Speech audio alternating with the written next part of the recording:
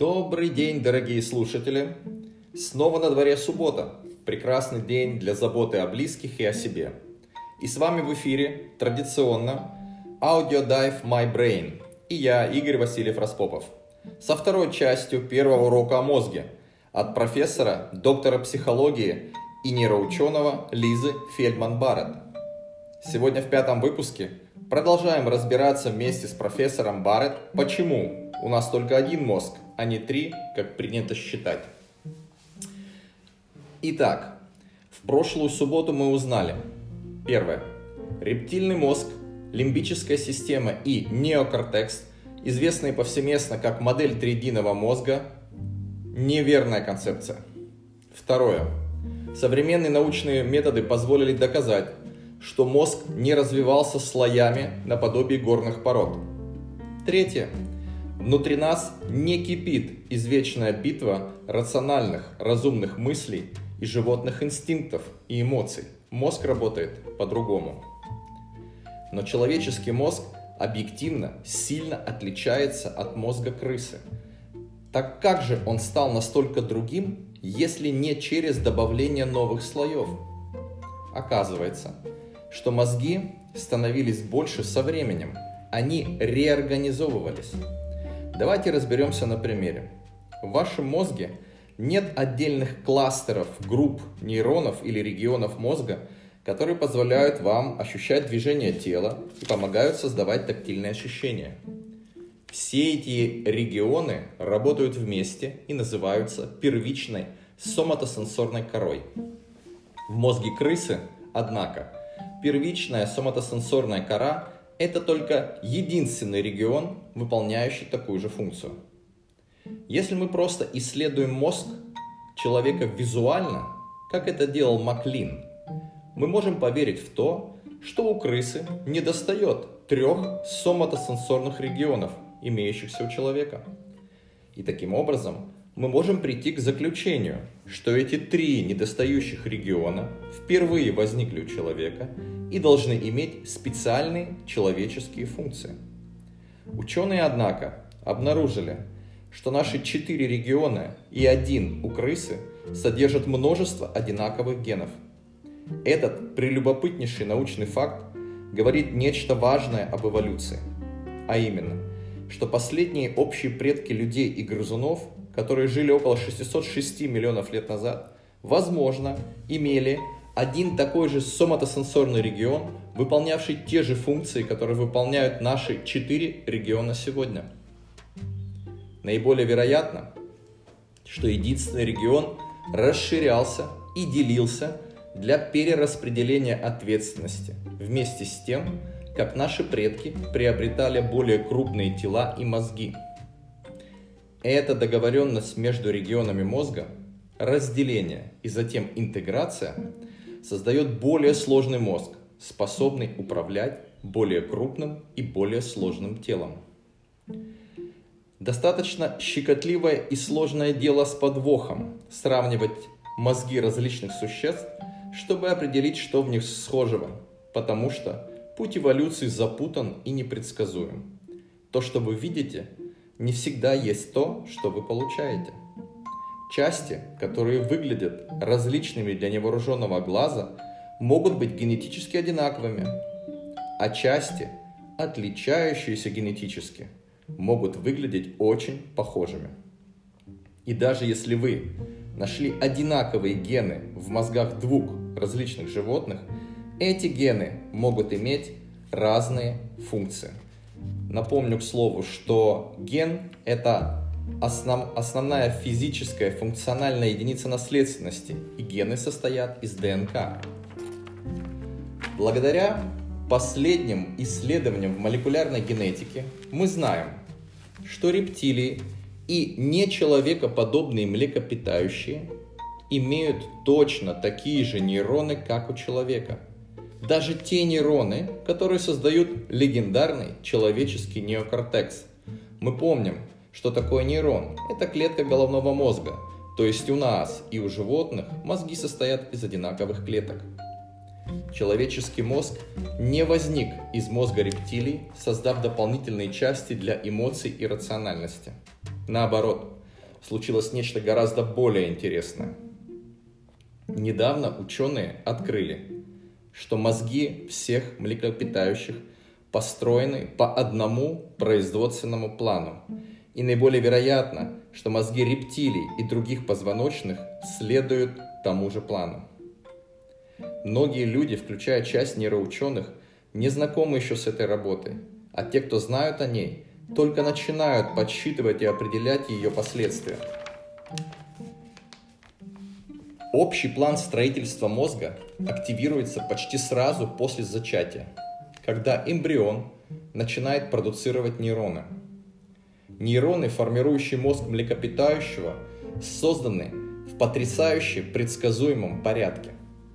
Порядок един для мышей, крыс, собак, кошек, лошадей, муравьедов, людей и для всех других млекопитающих, исследованных до настоящего момента. Генетические доказательства с уверенностью позволяют предполагать, что порядок этот также действителен и для рептилий, птиц и некоторых рыб. Да, по самым современным научным данным у нас тот же план создания мозга, как и у кровососущей миноги. Если же мозги так многих позвоночных развиваются по единому порядку, то почему все эти мозги выглядят такими разными? Потому что производство идет этапами. И этапы имеют разную продолжительность. Они длиннее или короче у разных существ. Биологические строительные блоки одинаковые, но что отличает – это время. Например, этап, на котором производятся нейроны коры головного мозга у человека, короче у грызунов и гораздо короче у ящериц. Поэтому наша кора мозга большая, у мышей меньше, а у игуан тончайшая или отсутствует вовсе, о чем сейчас спорят ученые. Если бы мы могли магическим образом пробраться в эмбрион ящерицы и заставить тот этап длиться так же долго, как у человека, то в результате у ящерицы была бы построена кора наподобие человеческой, хотя она бы не функционировала как у нас. Размер – это не все, в том числе и для мозга.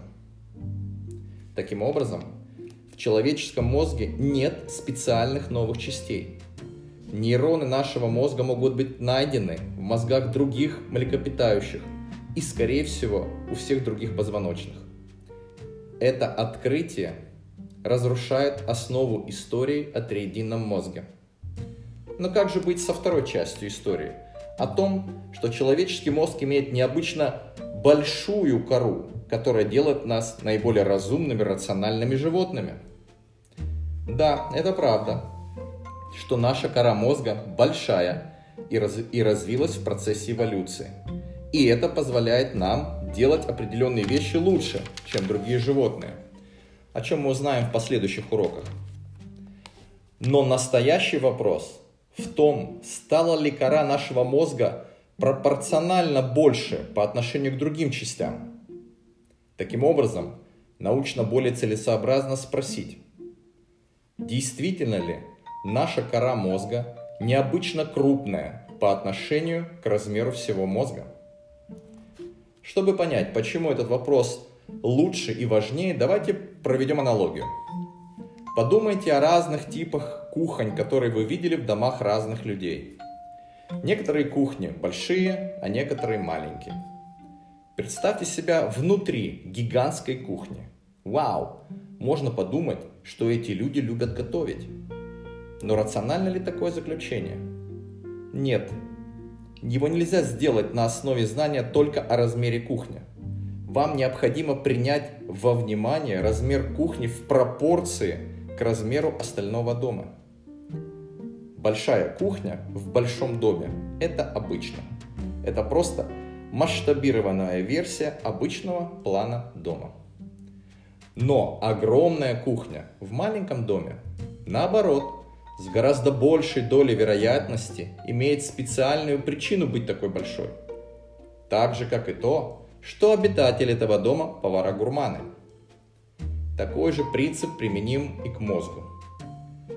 В большом мозге с пропорционально большой корой нет ничего особенного. Это именно то, что мы и наблюдаем в нашем человеческом мозге. Все млекопитающие имеют относительно большую кору в мозге, который относительно крупный для их тела. Наша кора – это увеличенная версия относительно меньшей коры, найденной в относительно меньшем по размерам мозге у обезьян, шимпанзе и других плотоядных животных. Наша кора – это также уменьшенная версия более крупной коры, найденной в больших по размеру мозгах слонов и китов. Если бы мозг обезьяны мог вырасти до размеров мозга человека, то кора этого мозга была такого же размера, как наша. Слоны имеют гораздо более крупную кору мозга, которая была бы и у нас, будь наш мозг размером, как у слона. Таким образом, наша кора головного мозга эволюционно не уникальна и поэтому не требует какого-то специального объяснения. Размер ее также ничего не говорит о том, насколько разумны существа, им обладающие. На этом остановимся. Пищи для размышлений предостаточно. Резюмирую то, что сегодня мы узнали. Первое. Мозги людей и животных состоят из генетически схожих нейронов и построены по одному плану. Второе. На размер мозга и его частей влияет время стадий развития. Третье. Размер коры нашего мозга не имеет ничего особенного. И также он не имеет отношения к нашему разуму и рациональности. На сегодня все, дорогие слушатели. Прощаюсь с вами и оставляю наедине с вашим бурлящим и клокочущим мозгом, создающим прямо в этот момент новые нейронные связи, переваривая все то, что вы услышали в последние несколько минут. Наслаждайтесь развитием и добрых выходных. С вами был Игорь Васильев-Распопов в 5-м выпуске аудиодайва My Brain о 7,5 уроках о мозге.